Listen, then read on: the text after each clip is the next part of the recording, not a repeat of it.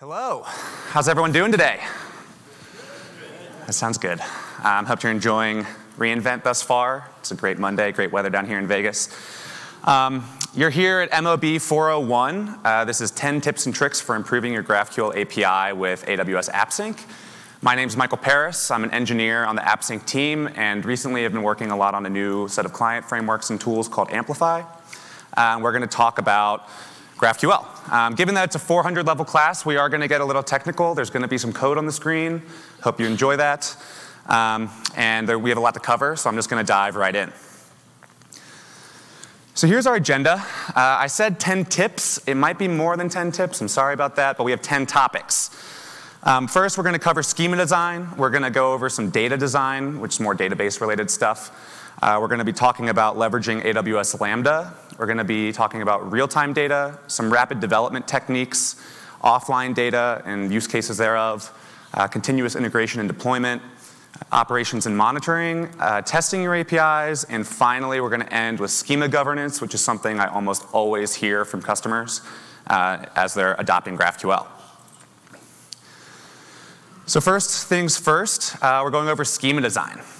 So every time I start talking about anything GraphQL, I generally start with the schema because it's really the most important part of any API. It impacts pretty much everything else that you do from the client to the back end. It's going to impact how you query your data. It's going to impact how you read data. It's even going to impact how you communicate what your API is able to do to your developers and to your customers. So the first thing is use long descriptive names. This is tip number one. The reason why is that every GraphQL API has unique names. You can't have name clashes, and there's no namespacing concept in GraphQL. So to get around this, you have to have long descriptive names that are not only unique, but are informative to your users to tell you what data that thing actually represents. It's a pretty common use case to have an API that fronts multiple backend resources. Maybe it's different services, maybe it's just different data stores for the same service. And it's not abnormal for those backend data source or services to have similarly named data. You could think you might have two services. Both of those services might have a user concept, and they might both name them user, because when they're building them, they build them in a silo. And then when you're exposing them, you need to figure out a way to expose both of those user concepts with a unique name. So tip number one, use long descriptive names that adhere to a pattern. It's pretty common in AppSync to see people proxying AWS APIs. So this is something we see often where they'll come up with a convention. And you'll have a service prefix and a type postfix. And then if you stick by that convention and you adopt that early on, you're going to have a much better time and be able to build much larger and more evolvable schemas as you go forward. The next thing we're going to talk about are input and output patterns. So developing a pattern for inputs is one of the first things I recommend you do in a schema. You might have, in this case, you see a create user post mutation. It has a single input field named input of type create user post input. There's a few reasons for this. The first is that it makes your APIs more resilient to change. You don't have to go change all of the arguments of your query and mutation fields, which are pretty important every single time you want to add a field to a type. And also from client perspectives, it maps really well to how you build client applications. When you're trying to operate on an object in a front-end app, you're often trying to operate on that object. And if you have a destructured input, and you have, instead of just one input type, a bunch of input fields on this mutation type, you're going to have to destructure that object every single time you want to operate on it. So this, I would say, I would definitely recommend doing off the bat. Now, as it comes to output patterns, this is one I've seen go both ways. So as you grow, I find that this is a really useful concept, and it might seem unconventional, but it allows you to do some pretty interesting things. So in this example, we still have our input, we have our create user post mutation, but instead of just returning that user post, we're going to return this create user post output. This pattern was first popularized by Relay, which was an early GraphQL framework. And it allows you to do some neat things. And in this case, you can see we're actually giving a reference to our root query type in the output response. And what that allows you to do is basically do arbitrary reads after writes, which can get pretty powerful once you start using them. And here's an example of how you might use that. So here we've got a read after write. we're going to go ahead and call our create user post mutation field. We're going to create a post with the title GraphQL at reInvent. And then we're going to get back the user post and the title, which is the object we just operated on. But then also, we're going to go make this arbitrary query to go query our user feed. So the reason you might do this is that not everything is so easy as just a flat list. Often in the front end, you can kind of get back that object and put it back in a row and be able to do that optimistic update on the client. But sometimes you need the back end to do a little computation before you figure out what is that thing. And this allows you to do both the update and get that updated response with that update taken into account in the same network request. The next pattern we'll talk about are pagination patterns. This is another thing that you just have to do off the bat. And there's no one-size-fits-all solution. And the way I'd recommend to go about it is to really think about what are your pagination requirements. There's different patterns for different requirements. And sometimes one pattern is just overkill for what you need to do. And other times, it's not. So the questions you should be asking yourself are things like, do you need a cursor per item? The inverse of this would be having a cursor per page. And you can think about, I might be asking for 10 objects. And then if I had a cursor per page, I can get 10 objects, and then I can get the next 10 objects, but I can't get 10 objects and then get the next 10 after the first. So that's kind of the difference there. Another thing to think about is, do you need forward and backwards pagination? That's another topic. And then the last is, do the edges in your graph contain data? So the most common example, and one you probably have heard of, is if you have a social media application and you have friendships in them, you might have that isAccepted flag on the friendship itself. That friendship is really the edge between two user objects, and you can basically place information on that edge to build more powerful APIs. And we'll see how that looks. So here's a really simple pagination pattern. It's one that we use a lot with AppSync. It maps really well to DynamoDB. And it basically, it's kind of it's simple and effective. It allows you to get back a list of items, and then it provides a single next token. The tell for whether you have more objects in that paginated set or not is simply, is that next token null? If it's null, you're done. If it's not, there's more information to query. And it's that easy. You can see the user's posts field doesn't return a list of posts or user posts. It actually returns this user post connection. And then you'd have input arguments on that field as well, as we'll see in a minute. Here's how you might query that. We'd have a simple paginated query. It's going to call this list objects query field, and it's going to give a limit of 10, saying we want 10 objects. It's also going to provide a next token, which will tell us where in that set we should start paginating from. You'll notice that this is a cursor. So the next token, as you get it back, if it's null, you're done. If it's not null, you've got more items to read, and you can continue to paginate from there. Here's a slightly more advanced pagination pattern. This is one that introduces edges.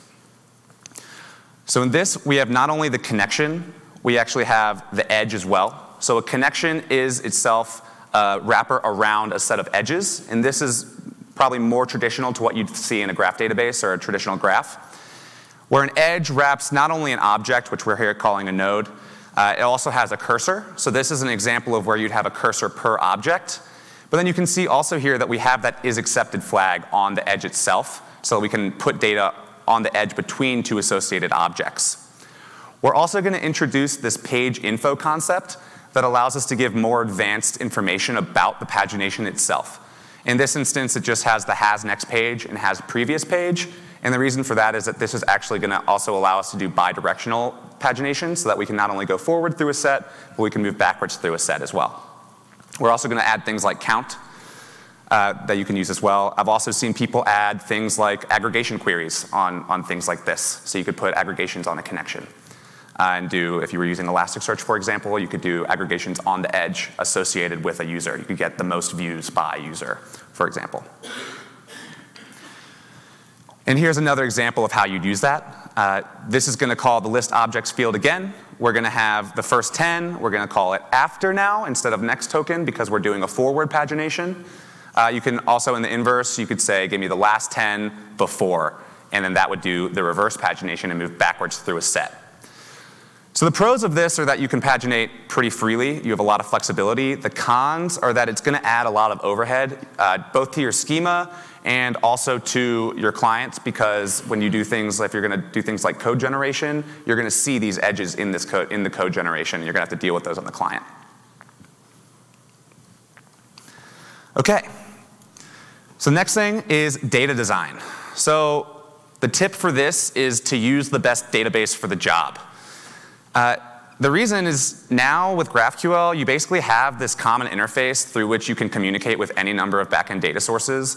So if you have an old legacy database that may be unfriendly to use from a client application, but it's really good at what it does, there's not as much pressure to move away from that database that does what it does really well. You can put this layer in front of it, and then all of your clients can interface with GraphQL instead of that native database language, and then basically hide and abstract away the fact that it's a really complicated or hard to use API. So here's a few databases that we use all the time. You might have heard of some of them. We've got DynamoDB, which is a great primary data store. It scales really well. It's no nonsense, so you don't have to think about it. You just kind of turn it on and forget about it, and it's going to continue to work, which is really nice. We've got Elasticsearch, which is more for ad hoc and analytical queries. It's generally considered a little dangerous to treat it as your primary data store, especially if data changes and you have to get into re-indexing your Elasticsearch indexes, but it's really good at doing full text search and analytical queries. And then you've got your relational databases, which are great at what they do, easy to relate information, you can do transactions, but then you start to fight them a little bit more once you hit really large scale. So one of the reasons that DynamoDB works really well with GraphQL is that the operations map really well to each other. You can have, here you see the mutations of create X, update X, delete X. Those map really well to DynamoDB, put item, update item, and delete item. You can do the same thing for batch write and batch read. It's really kind of a one-to-one mapping, and it's really easy to use. And then the same for queries. You can do a get item and a scan or a query to return a list. And it's kind of just a really nice mapping. But then one of the problems you find with DynamoDB is almost everybody I talk to that's coming from a SQL background fights this when they first start using DynamoDB, is that they really just miss the ability to relate information with one another, or relate objects. And the nice part is that with GraphQL, you can basically add some of these relational capabilities to NoSQL just using the same operations that you've always had access to in DynamoDB. But when you're querying it from a client, you don't necessarily have to know that it's coming from DynamoDB. You might think it's coming from SQL because you're able to do relational things, but it's really not. So here's an example of how we might do this. We've got a type user. It's got tasks. A user has tasks. You have a task has an owner or a user. And then all you have to do is add a resolver to that tasks field on the user object that knows how to query a GSI in DynamoDB. And then as you query that from the client, it's going to show up as if it was all one query. The same for the task, the inverse. And you'll see that the user field, you can do a get item against the user table to relate the user with any particular object in the task table. So here's an example of how that might work in practice.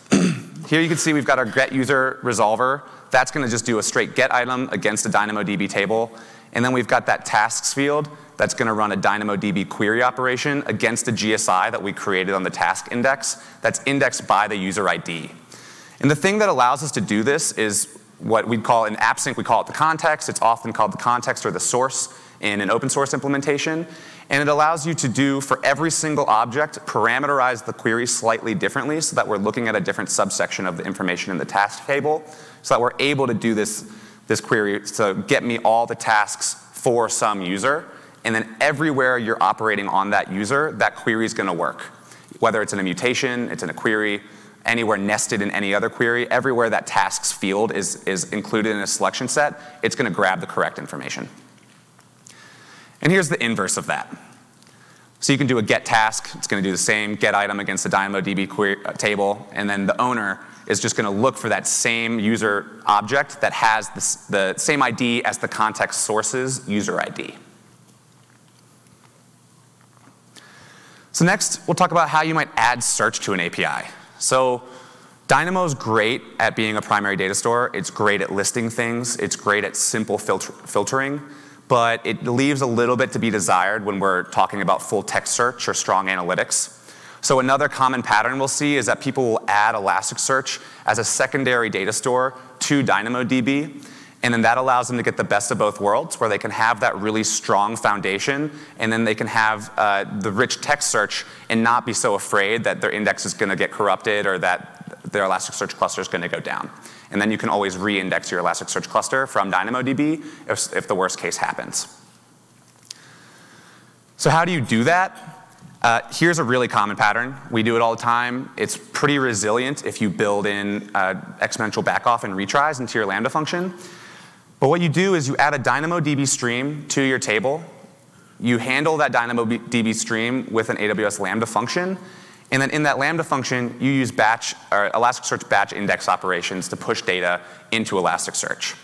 This adds, without much overhead and without having to worry about ETL or any other more complex technologies, adds a really resilient pipeline to move information from your DynamoDB tables into your Elasticsearch indexes.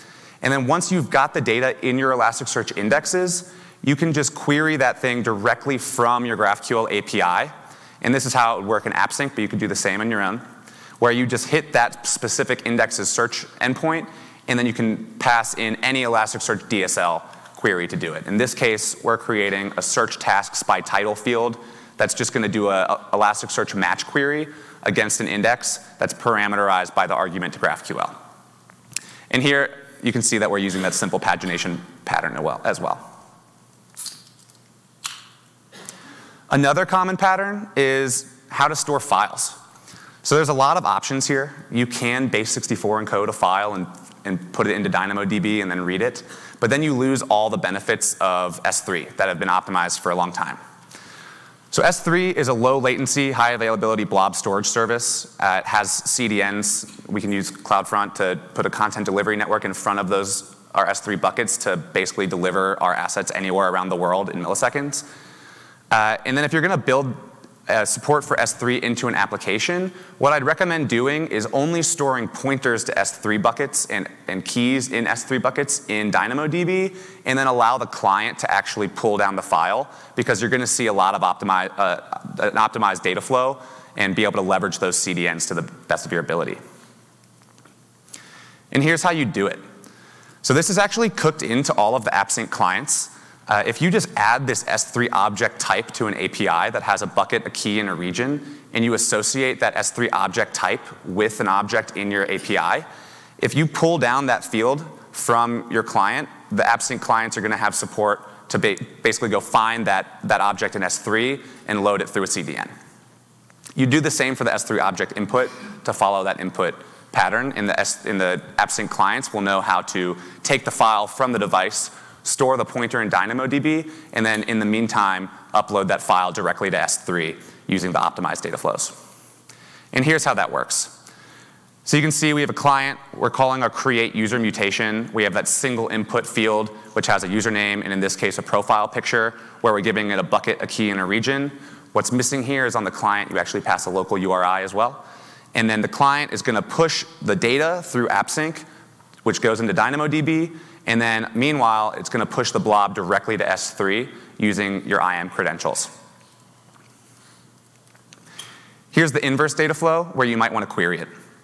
So you're going to do a get item call. You're going to get a user, or get user call, get the user by ID. You're going to get the location. And then that's seamlessly going to pull that blob down from S3 and pull it into your application so that you can use it as if you didn't even notice. So next we'll talk a little bit about Lambda. So a lot of our intention with AppSync was to make it so you don't have to use Lambda, but almost everyone ends up having to use it for some reason or another. It's a really great way of adding compute or just arbitrary compute to a GraphQL endpoint, and it gives you scale without barely any ops. You can also use it to connect any data source. So if we don't support a data source for you, you can use a Lambda. You can even put your Lambda in a VPC to access private data sources, and then connect any other data source that's not natively supported, and pull it into your API. So the tip here is to use a standard event structure. So this is one that's kind of been found through practice. It's just kind of painful to have a different set of data coming to a different Lambda function every different time you call it.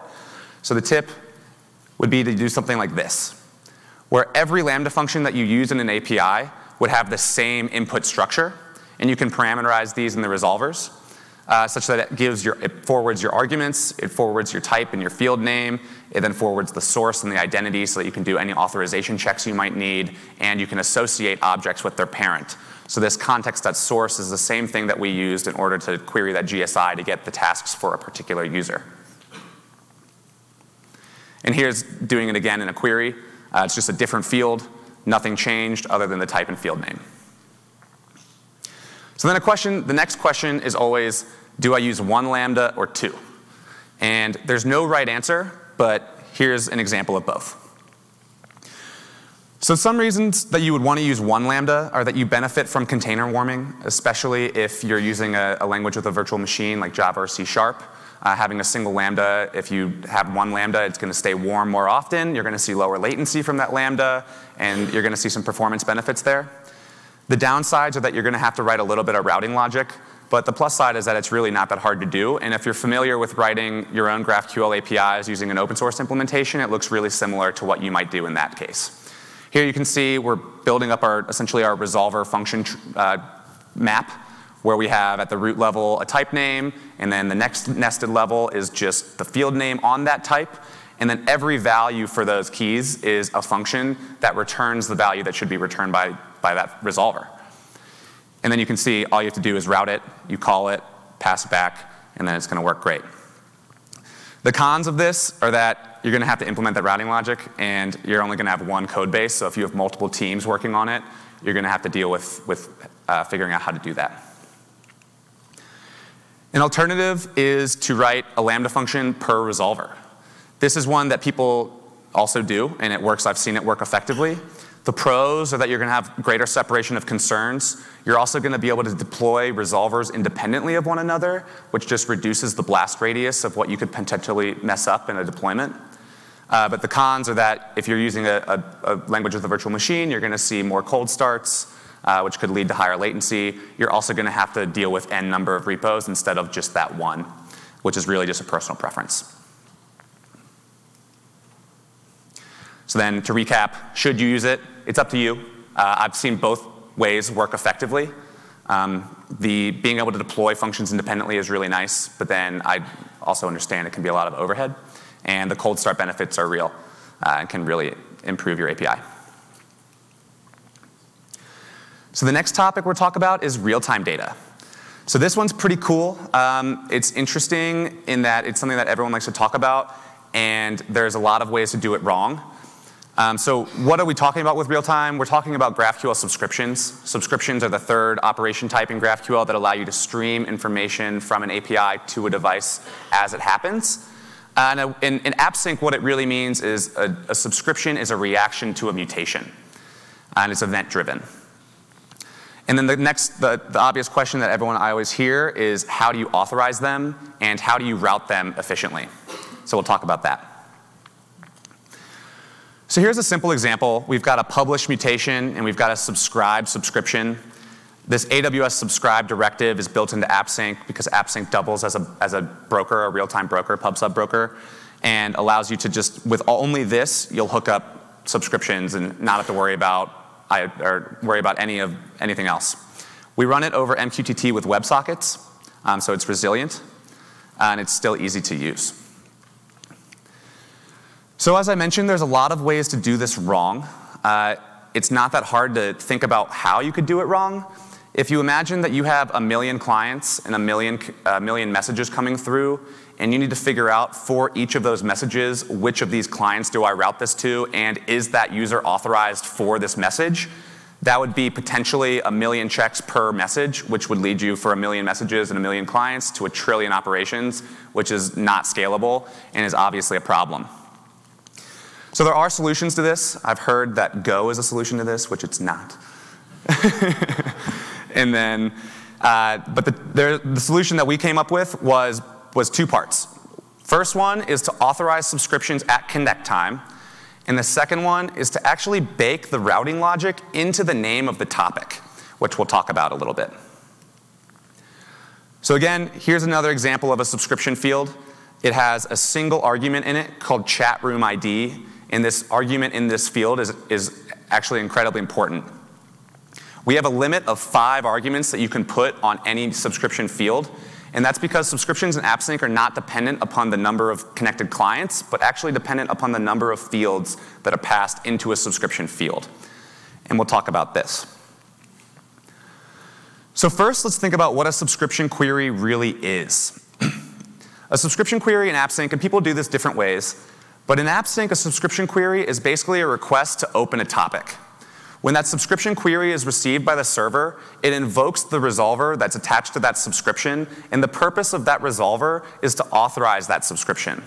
What this allows you to do is, in this example, we might have the onCreate message with a chat room ID being passed in. We also have the context of who is the caller. We know the identity at this point. So what it allows us to do is go look up in whatever backend data store we're using, is this user able to access this chat room? If he is or she is allowed to access that chat room, then we're going to return a pre-signed MQTT topic name, and then you're going to be able to connect immediately to that topic. The trick is that that topic is actually already parameterized to only yield messages that are related to that chat room ID. And the way that this happens is that every value that you pass in the subscription field gets turned into essentially a bitwise operation for equality. Every time a message comes in, we're going to say, what is the value of the attribute on that object? And then we're going to emit publishes to all of the topics that could potentially have subscribed to this message. So here's kind of how it works a little deeper, is if I have one subscription that's asking for the chat room ID 1 and the logged in identity is authorized to access that chat room, we're going to return topic A. Topic A is mapped to the subscription where the chat room ID is 1. If you added another argument to here, you'd have not just 2, but you'd have topic A, topic B, possibly topic C, and it'd go on and grow as the number of input arguments changes. And then you can see the second one would be yielding topic B.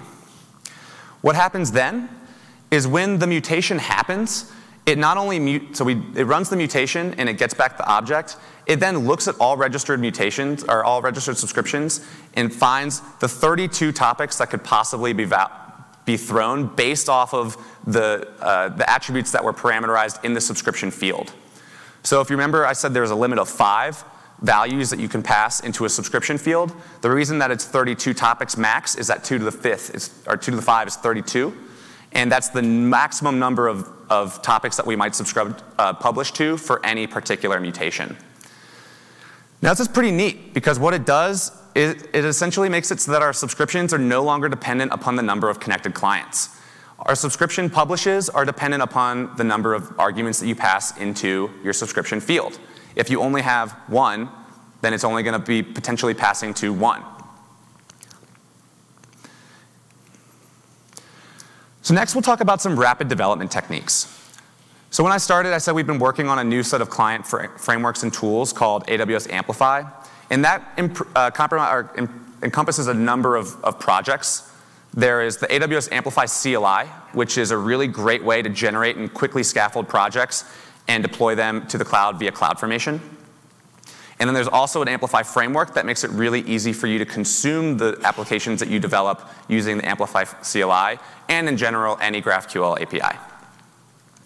We also have a new project called the GraphQL Transform. That's an open source project that was released with the Amplify CLI that it's all about allowing you to think about your application and your data in terms of the data model without necessarily thinking about the infrastructure that's necessary to make it run. And we'll see a few examples of this. And last, it includes cool tools like CodeGen. So if you have an AppSync API and you want to generate code for your iOS or Android app that are strongly typed and work with Swift or Java, we'll actually go and generate those types for you and make them work really well with Amplify so that it also works with, for example, the S3 support that I was mentioning earlier. So here's an example of what the Amplify CLI looks like. The way that it is broken out is there are a number of categories. Categories include things like auth, storage, which includes both DynamoDB storage and S3, analytics, which creates pinpoint endpoints, API, which will allow you to create not only AppSync endpoints, but also API gateway endpoints as well, and a number of others. From the CLI, it's a really guided experience. I really recommend trying it because as you type these things, it's really going to guide you through what do you need, what are the smart defaults, and we've baked best practices into those. And then at the end, all you have to do is run amplify push. That's going to generate a bunch of CloudFormation documents. It's going to upload it to the cloud, and then you're going to be ready to go. So then Amplify has, as I mentioned, the support for AppSync. And the way that we support AppSync and Amplify is through the GraphQL Transform project that I mentioned earlier.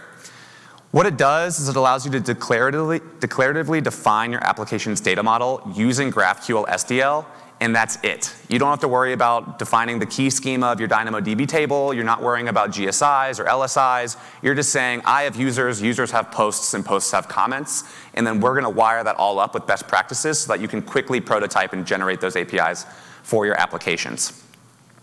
It comes with a number of pre-built transformers. A transformer is essentially a class that defines a directive. And then every time that that directive is found in an input document, that class is called and invoked in order to do some amount of manipulation on essentially your CloudFormation template context, and then you iteratively build things from there. The cool part about this is that you guys can actually write your own. So it comes with a number of them. We have model, auth, connection, versioned, and searchable. But we've had customers that have built their own to do specific Lambda use cases, people that have written their own resolvers to call out to specific internal REST APIs. And then from your input, you just have a really easy to use interface. And here's kind of what it looks like. So if you type amplify add API, it's going to ask you, do you want to build a GraphQL API? You're going to say yes. And then it's going to ask you, do you have a schema? If you have a schema, you can just copy and paste it. If you don't, it'll give you a few tips on how to get started. And it'll actually open up the schema.graphql file in your text editor of choice. And then there you can just start writing your GraphQL schema. Here you can see we've got a simple post. It has an app_model directive on it. App_model, what it means is we're going to create a DynamoDB table for you. We're going to create a data source. We're going to create an IAM role that's scoped down just to talk to that DynamoDB table. We're also going to code gen CRUD resolvers for you. So you're going to get create, update, delete, get, and list. And then it's going to be all wired up so that just with these 4 lines of code, you've got essentially a couple hundred lines of CloudFormation that are all ready to go. And then voila.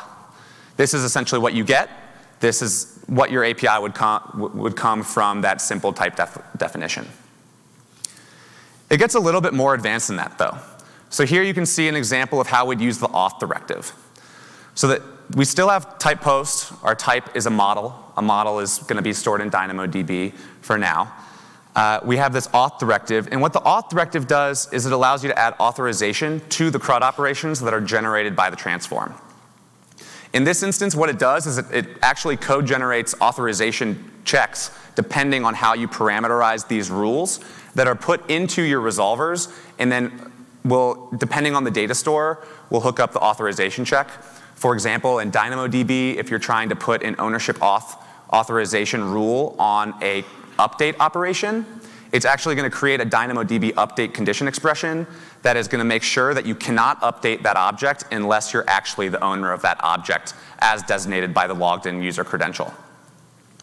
And then that's all you have to do. You don't have to worry about writing resolvers. You don't have to see velocity. It's really easy to use. You type amplify push. It's up in the cloud, and you can start using it. Here's another example. So this one is my favorite. It's at connection. This is going to allow you to easily associate objects without worrying about how they're associated at all.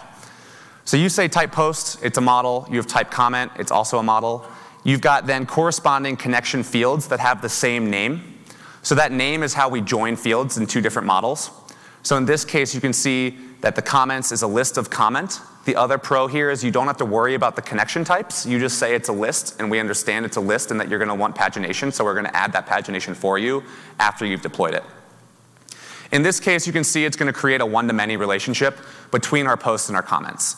So comment has us as a single post, and our post have many comments. So what that's going to do is it's actually going to create a GSI on the comment table that's on the where the hash key is the post ID, and then it's going to implement the query field resolver on the post comments field, and then the inverse, it's going to implement the get item resolver on the comment post field. With this, that's all you have to do. You click push, and you've got it. Here's an example of how you'd query that, just to make it ring. So here you can just do a get post, ID, title, comments. You've got your pagination parameters in there. You can get the first 10 things after some cursor. And you never had to write a single line of CloudFormation. You never had to open up the DynamoDB portal. And you never had to see velocity. Here's one more cool tool that has been really useful as of late. We've added support for Android and iOS, so you can create strongly typed clients as well that are generated from your API. And then it has support for iOS, which is Swift, Android for Java, TypeScript, Flow, and even JavaScript, although it's not strongly typed. All right, next topic. We've got offline data and Delta Sync. So we've had support for offline for a while. What it is, we'll build normalized caches on clients, and then we'll persist them in various offline stores. If it's in React Native, we'll use async storage and SQLite for Android. But what we've added now is support for what we're calling Delta Sync. And what this is it allows you to only download what's changed between going offline and coming back online. So the way that works is you're going to have a base query. Your base query is going to hit the main entity table. In previous examples, we were using type post. Your base query is going to list that post table. You can use queries. You can pull down whatever information you need. Then you've got a subscription query. So after you've made your base query, you would open a subscription that's then going to start streaming information and merge it into your offline cache so that while you're online, you're always up to date. The subscriptions are going to push the information down. It's going to be in your offline cache. The client's going to read from the offline cache, and it's going to show and be responsive. But then what happened before is if you went offline, there was no way to easily say, I only want to get the things that changed since I last synced. So where this comes in is we've added support for what we call the Delta query.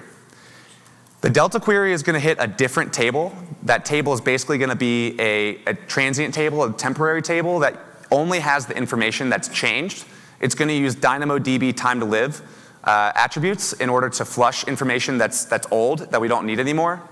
And then you're going to be able to hit that Delta query against that Delta table to only get the information that's changed without overfetching. So here's how that works. So last week, we also released a new feature called the pipeline resolver.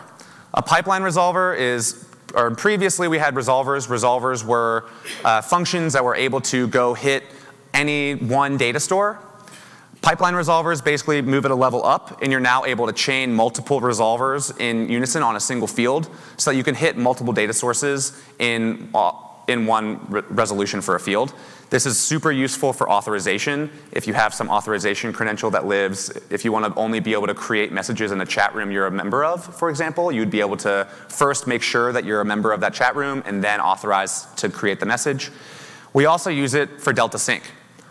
With Delta Sync, we would first create the post in the entity table. We'd then also create an entry in the Delta Sync table. We'd set an expiration date that is what is the longest amount of time that we want this object to be in the Delta table. And then we're going to order that thing by timestamp. And then once you're reading it, this would be your base query. Your base query is going to hit the entity table. It's going to read all that information from the entity table into your offline cache. You're hopefully only going to have to do this one time. And if you don't only do it one time, you're only going to have to do it next times when you want to completely update your cache. From there, you'll then use the list deltas query that's going to go and read against that delta table and find all the records where the timestamp is greater than or equal to the last sync time. So I only want the records that have been created since I last synced from my individual client app. Different users might have different last sync times. And such that the expiration date is greater than now, so that we're not getting data that we meant to be flushed out. There's actually support for this in the AppSync client. So you can give a base query, a subscription, and a Delta query, and all of this is going to be happening behind the scenes for you. And then the transform will eventually support kind of generating the stuff really quickly on your behalf. So another thing we're going to talk about, so CI/CD, this is a super hot topic, something we hear a lot from customers. And the good news is that yesterday we released an entirely new service. It's called the Amplify Console. It's now a cloud service. And the Amplify Console is a really no-nonsense CI/CD platform as well as web hosting platform. that's going to allow you to host web apps with blue-green deployments and atomic deployments right off the bat. If you're using the Amplify CLI, it's going to be extremely seamless. You're going to be able to, whatever you can do with Amplify CLI, you're going to be able to do with the Amplify console, and it's going to be able to add CI/CD really quickly. So one of the cool parts about this is the atomic deployments. So atomic deployments, the problem that we're trying to solve is if you're pushing front-end code and say you're hosting that front-end code on an S3 bucket, that S3 bucket, when you're pushing it, you might not finish the deployment, and if you're pushing to the same bucket, you might get your application stuck in an unsafe state. Say you were able to push the first half, but you weren't able to push the second half, then the deployment fails for some reason, your application's likely going to be broken. With this, what we actually do is we use Lambda at edge in order to, when you do the deployment, it'll push into an entirely new bucket, and then at the time that the deployment finishes, it uses Lambda at edge in order to change the routing so that it just starts pointing to your new bucket instead of the old one. It also has support for GitHub, Bitbucket, GitLab, and AWS Code Commit as your push triggers. So there's no more worrying about how do I push my information to S3. You just you use a build spec, you put it in your repository. You're able to then just use your normal developer workflow. Every time you push to GitHub, we get a webhook. We're going to build that. We're going to deploy your front end. We'll deploy your back end. And then we'll update the hosting using the atomic deployment.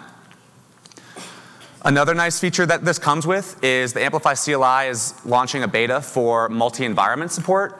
This has been one of the most common asks we've had where not only do we want multiple environments such that I can have my dev and my prod, but we have teams that are larger than one person that are trying to share code between each other, and if you have to always operate off the same cloud infrastructure, you're going to run in and step on each other's toes.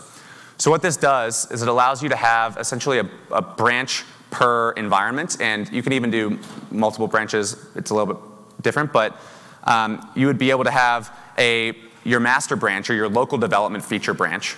You could then associate that local development feature branch with Michael's sandbox. When I then run Amplify push, it's going to parameterize everything so that it's specific to my sandbox. I can then go to the Amplify console. Say I'd have a dev branch and a prod branch that are kind of our CI/CD, our continuous flows. When I push or merge my feature branch into that dev branch, there's going to be another environment that's managed that's actually hosted on the Amplify console, and that will push all of the changes into that branch, and it'll update that stack and push it to the cloud.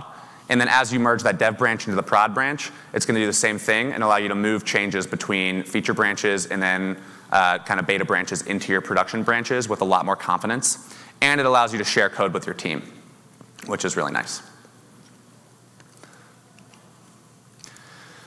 So then in terms of operations and monitoring, there's a few things that I'd recommend you do. The first is there's support for CloudWatch in every Amazon AppSync API.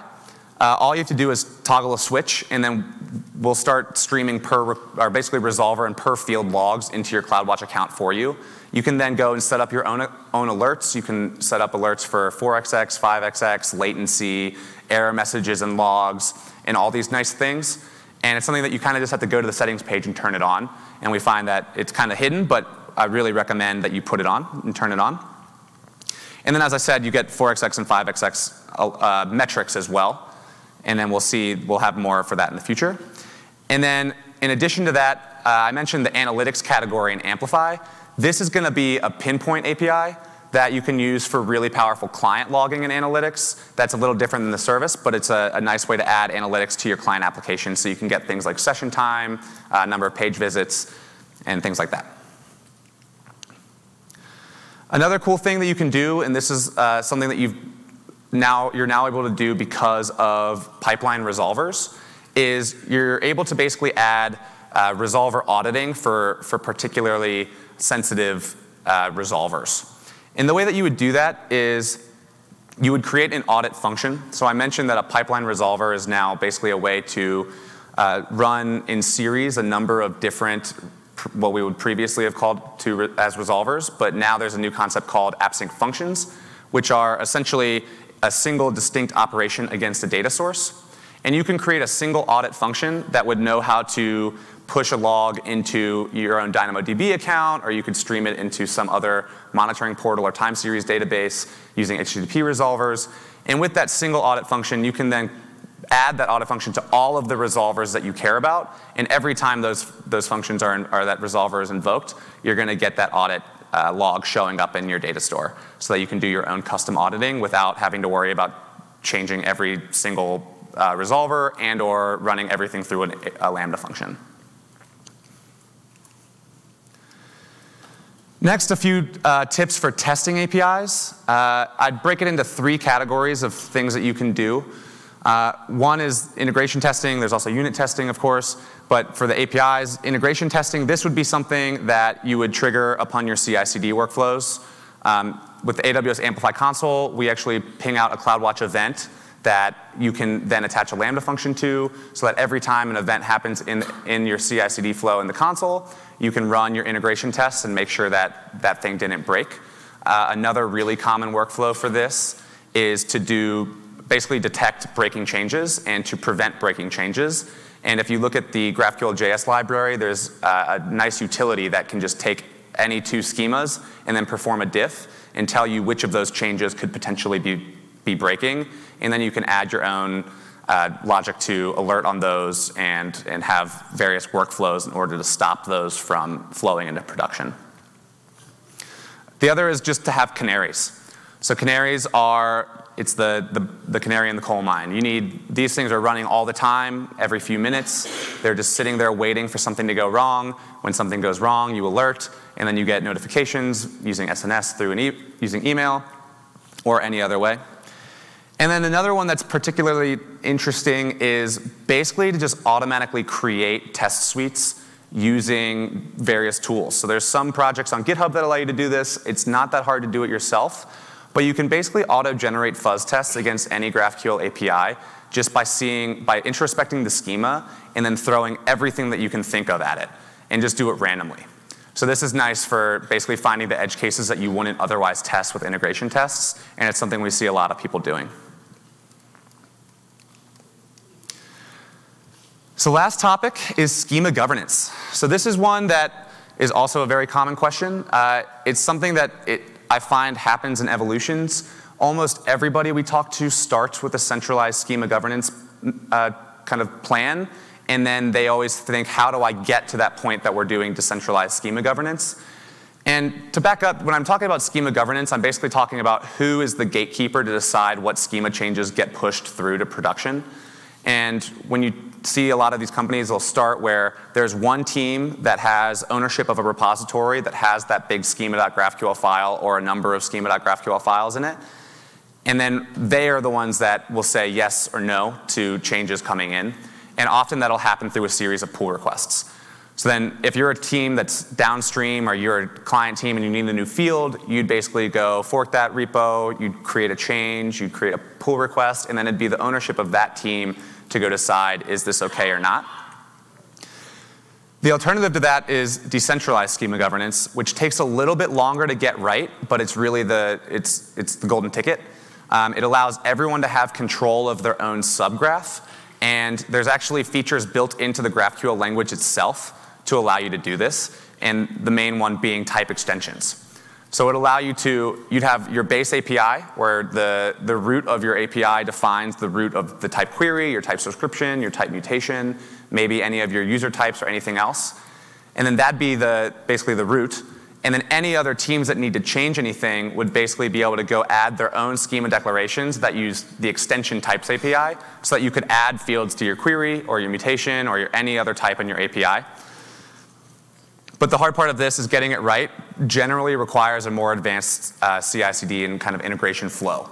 So if I'm going to make a change, I want to be sure that it's going to work. And if I'm responsible for the service as a whole, I don't want that downstream team to be able to go break something where I don't necessarily have the way to say no. So then a lot of these things that I mentioned before generally come first, and teams work towards this because it does become a bottleneck once you get sufficiently large that the one team that's managing your schema can't really keep up with the speed of the rest of the organization. So that's it. thank you for listening. I really appreciate it. It looks like we have a few minutes left, so I'll open up the floor for questions, and we can do a little QA. And follow me. Generalized question. Is there a timeline when API gateway features, like rate limiting, things like that, in GraphQL? So there's no definite timeline yet.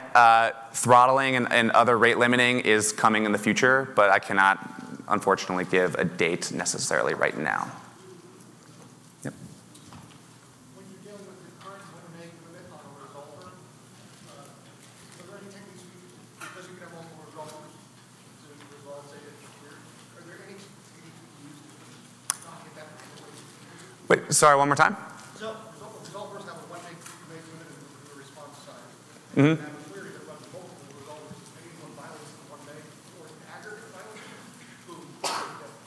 Any techniques to avoid helping you do that? To avoid hitting the file size limits or response size limits? Spread the cost, make multiple limits. Gotcha. Yeah, so his question was there's a 1 megabyte limit per resolver and techniques in order to avoid that and get around that. I mean, it's a good question. I mean, the limit is a limit. You could, as you said, kind of break down that thing into multiple sub-resolvers, but then the downside of that is you'd be running more. You can also just ask AWS to increase the limit, and we can see what we can do. Follow-up question for the offline clients, any plans of having encryption across? On the clients themselves. So I'm not aware of that, of the roadmap for that, but that's not to say it's not being worked on. I can definitely follow up and see, but we don't have any definite timeline for that. How are you guys getting around, as you develop larger and larger systems, Mm-hmm. being able to have those sub-teams be able to not deploy out the entire solution, but just their sections? Yep, so schema management is something that we're aware of and that we'll likely see some changes in the future, basically being able to break things up into more modular pieces of not just one schema, but multiple schemas, and then also versioning and modules, essentially. So it's, yeah, again, no timeline, yeah. You introduced an idea earlier with Amazon and Amazon, the Stream, the Lambda, then Elasticsearch. Yep. This is, I understand this was for Graph API. But what if we can use this solution for the problem of scanning DynamoDB with large amounts of records? We are facing many issues with Dynamo, with big data, big numbers of data. We have same tables, we write and read. So we can use this idea to maybe make another interface for reading records other than making Dynamo just for updating and inserting. So you can definitely still continue to use Dynamo for reading data. I think it depends on what you're trying to query by. Can you give an example of what your query pattern would be? Many feeds, it's real-time data. Mm-hmm. Okay, so we have like table of thousands, hundreds of thousands. So at any time we might need to read with any feeds. If you are asking about the search criteria, so it's not specifically for the index. So you basically want ad hoc queries on a Dynamo table? Yes. Yeah, so I mean, one of the downsides of Dynamo is that when you're deploying Dynamo tables, you need to think about your query patterns beforehand.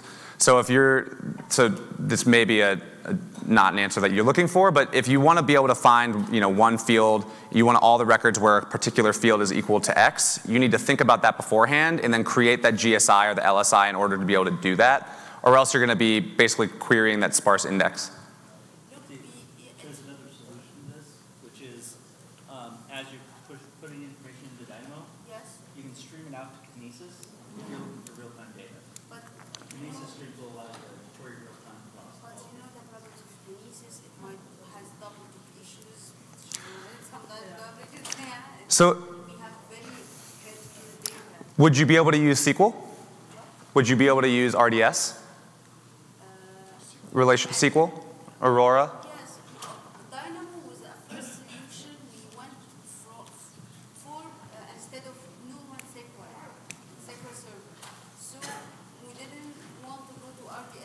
in the first place. But now we are in the situation that we are adopting Dynamo in our use case. Yeah, I mean, I think that it is a use case driven decision. Like if you're trying to do ad hoc queries against a Dynamo table, you're going to run into some problems at scale because, I mean, say if you don't have a GSI on a field and you want to just find all the records where some value is equal to n, then you're going to have to scan that entire index. Yes, exactly. Right. So the solution to that is think about your query patterns beforehand and then build that GSI into the table, and then you're able to get the efficient query. But if you're looking for the ad hoc query that you just want to be able to, on any field, do any sort of computation and figure out all the values where A is greater than B or B is greater than C, then you're really going to be probably looking at a different database, something like Elasticsearch. If we are specifying the fields, what will be the solution? How many fields do you have? If you only, so there's a limit of 5 GSIs per table, and if you have 5 fields that you know you need this query by, then you can create a GSI on that field. And what that does is only records where, well, basically only records where that field is filled out go into that GSI, and then you're able to query it by a value. So if you want to know where the name is equal to Michael, then you'd be able to hit that GSI and find only the records where the name is equal to Michael.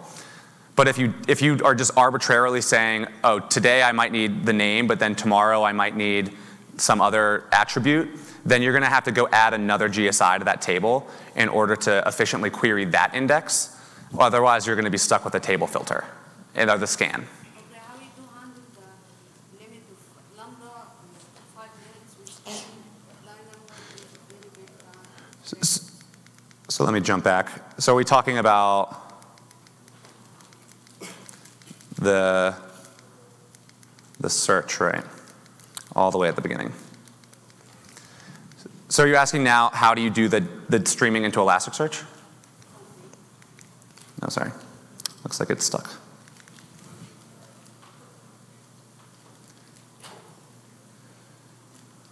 Let's see. So with this solution, you're saying this solution would not work? No, I was asking if this solution can solve my problems with reading from Dynamo with different criteria. This is my question. Yeah. So this will definitely, I think, work for your solution. Is if you're going to stream information from Dynamo into Elasticsearch, Elasticsearch has a much richer DSL querying language. So it'll allow you to do really complex queries over really large data sets, and also allow you to do really advanced analytical queries so that you can do aggregations and counting and stuff like that, where Dynamo won't allow you to do that kind of stuff. Mm-hmm. My second question was, with Lambda direct with Dynamo, we are using in other use cases Dynamo, Lambda functions to read from Dynamo. We are facing many issues, performance issues with the limit of timing of Lambda, because many big data in Dynamo, it might take above 5 minutes, which is To move from DynamoDB into Elasticsearch, you mean? no, for any other. Anywhere, just to read it. Yeah. Lambda with Dynamo, Mm-hmm. there is no good performance. You know, if you have a Dynamo table with hundreds of thousands records, and you need, for any reason, for Lambda to fetch some data or scan or find for whatever, we have critical issues with performance because sometimes it might take above 5. Right. So I think again, the answer is if you're using a scan, scans are going to read the entire index. So a scan's going to read the whole table every single time. You should be adding GSIs on the fields that you care about, and then when you add that GSI, you're going to go straight to those records, and it's going to, you're no longer going to miss records. It's going to be able to give you exactly the data that you need. And that's across any NoSQL database, not just Dynamo. Right. It's just a pattern of how NoSQL works, because Dynamo is essentially a giant distributed hash.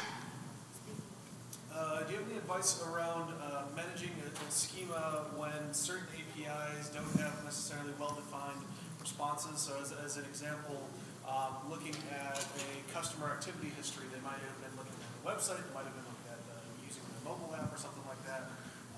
How to best be able to handle querying for that data, but again, when you have a schema. So basically, when you have unstructured data, That you want? Yeah, so I have two answers to this. One is that something I've seen kind of in the GraphQL community in general is that there may be a need for a map type. A map type where you'd think of it almost like how you can do a map type in like TypeScript, where you can say the key is of type X and the value is of type Y. That may be coming. It's just that's going to take a long time because the spec is a slow-moving thing. The other way I'd recommend it is if you can think about it, instead of thinking about it as a map, you can think of it like an association list. So instead of having just keys and values, you can basically have a key field and a value field, and then you'd be able to either have that be the primary key or have that be an index where the hash key is going to be like the name of the attribute that you care about, and then the value field would just be the value that's associated with it. And then you'd basically be able to get that unstructured data in the form of like an association list instead of as a map. Because then the map would fight the schema, but with the association list, you can just say this is a list of type X, where X is the key value. Does any integration exist, or is any integration planned to exist for Neptune? So it's common ask. No deadline, but we know. We also just released support for RDS. So that's a cool one. I don't know if you guys knew, but there's a new HTTP endpoint for RDS, which is pretty neat. So we're one of the first people to be using that. So you can actually directly run SQL queries from AppSync into an RDS instance, and it'll work without having to worry about connection pooling or any of that fun stuff. Does that mean it works with SQL Server? It currently, the bottleneck is on what's the RDS team. It's in, I don't know if it's technically GA yet, but it does not work for SQL Server. I believe it's only MySQL now. But I'm sure RDS will be rolling out support for more in the future. How do you implement caching with AppSync? So how does it cache things? So you mean client caching or like server-side caching? Both. So client caching works through basically the client frameworks understand the schema. They build a normalized cache based off of the queries that you're writing. So then you can kind of think as like the key of the cache is going to be like the value or the AST of the query that you're particularly asked for. And then the arguments of that query are going to be taken into account. And it's basically a flat map that then gets kind of stitched together as it builds. Server-side caching, there's no first-class support for what you'd consider like where you'd put like Redis or something in between a database and a API, but there are per request cache in the data loader pattern. So that's something I could talk about more if you're interested. Then. You mentioned about subscription that you use in MQTT client against like a website. What's the principal difference? How would you describe it? So it's MQTT over WebSockets. So MQTT is just the implementation of the protocol, but then it's actually communicating over WebSockets. Yeah.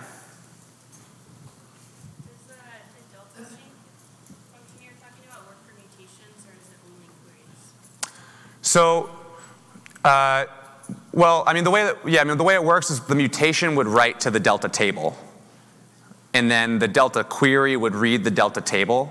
So I guess they kind of work together. Yeah.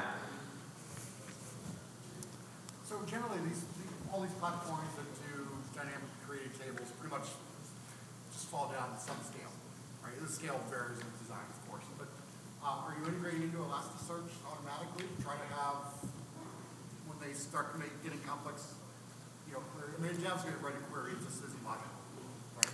Is it going to handle that somehow, or at what point is it going to just be the dev needs to go down to the lower level services that this is using? So, I don't know if I understand the question. So, we don't host the Elasticsearch for you. Okay. Yeah, so it's all stuff that's. You use the secondary global indexes in DynamoDB is the only thing it can query by, right? AppSync? You had, what was it, posts and comments? Mm-hmm. Right, let's say I want to be able to search for comments by date. So I'm going to have date research comments, I'm going to tie back to user ID. As I start building more and more queries like this, I'm going to quickly run out of 5 indexes. Right, so you're right. Devs are just not thinking about the data. Gotcha. Yeah, no, so I mean, I think you're talking about the limit on DynamoDB indexes, where there is a limit of 5, and that's something that we just can't break. It's the way that it's built up. So basically, if you're going to use DynamoDB, you're kind of given the promise that you're going to be able to efficiently query by 5 hash keys. You can configure those hash keys differently such that you can have different secondary sort keys, because you can have different LSIs as well. So as long as, if you share a hash key, you can have more than 5 indexes because you can have more LSIs, which is a local secondary index. And then, but you're right, I mean, at a certain point, if you need to be able to query efficiently by 100 different fields, you're probably going to be needing to look into an Elasticsearch or looking into a SQL in order to have arbitrary indexes. This is automatically going to be creating those LSIs, GSIs? So when I say that we automatically create them, that's specifically referring to Amplify. Yeah, that's what I'm talking about. Right, yeah. So, yeah. So you're right. Right now, when we do the connections are implemented as GSIs, and that would be a limit. But there are actually other ways in order to create like the concept of a connection. One example would be like an associative map. So then you can actually store values in the same table with one GSI, and then use that single GSI in order to find all the associated records to do many-to-many. So then we can get around it. It's not implemented yet. Not us, if we're doing it. Exactly. So we're looking at it, and we're thinking the downsides are that you lose some of the filtering abilities when you don't do it that way. But exactly, it'll likely be either a new directive or a way to parameterize the connection directive to say, I don't want this to be a GSI, I want this to be a map. Yeah, and then we get around it. We can take the questions outside. We just have to get to the next one. Sure. Thanks, everyone.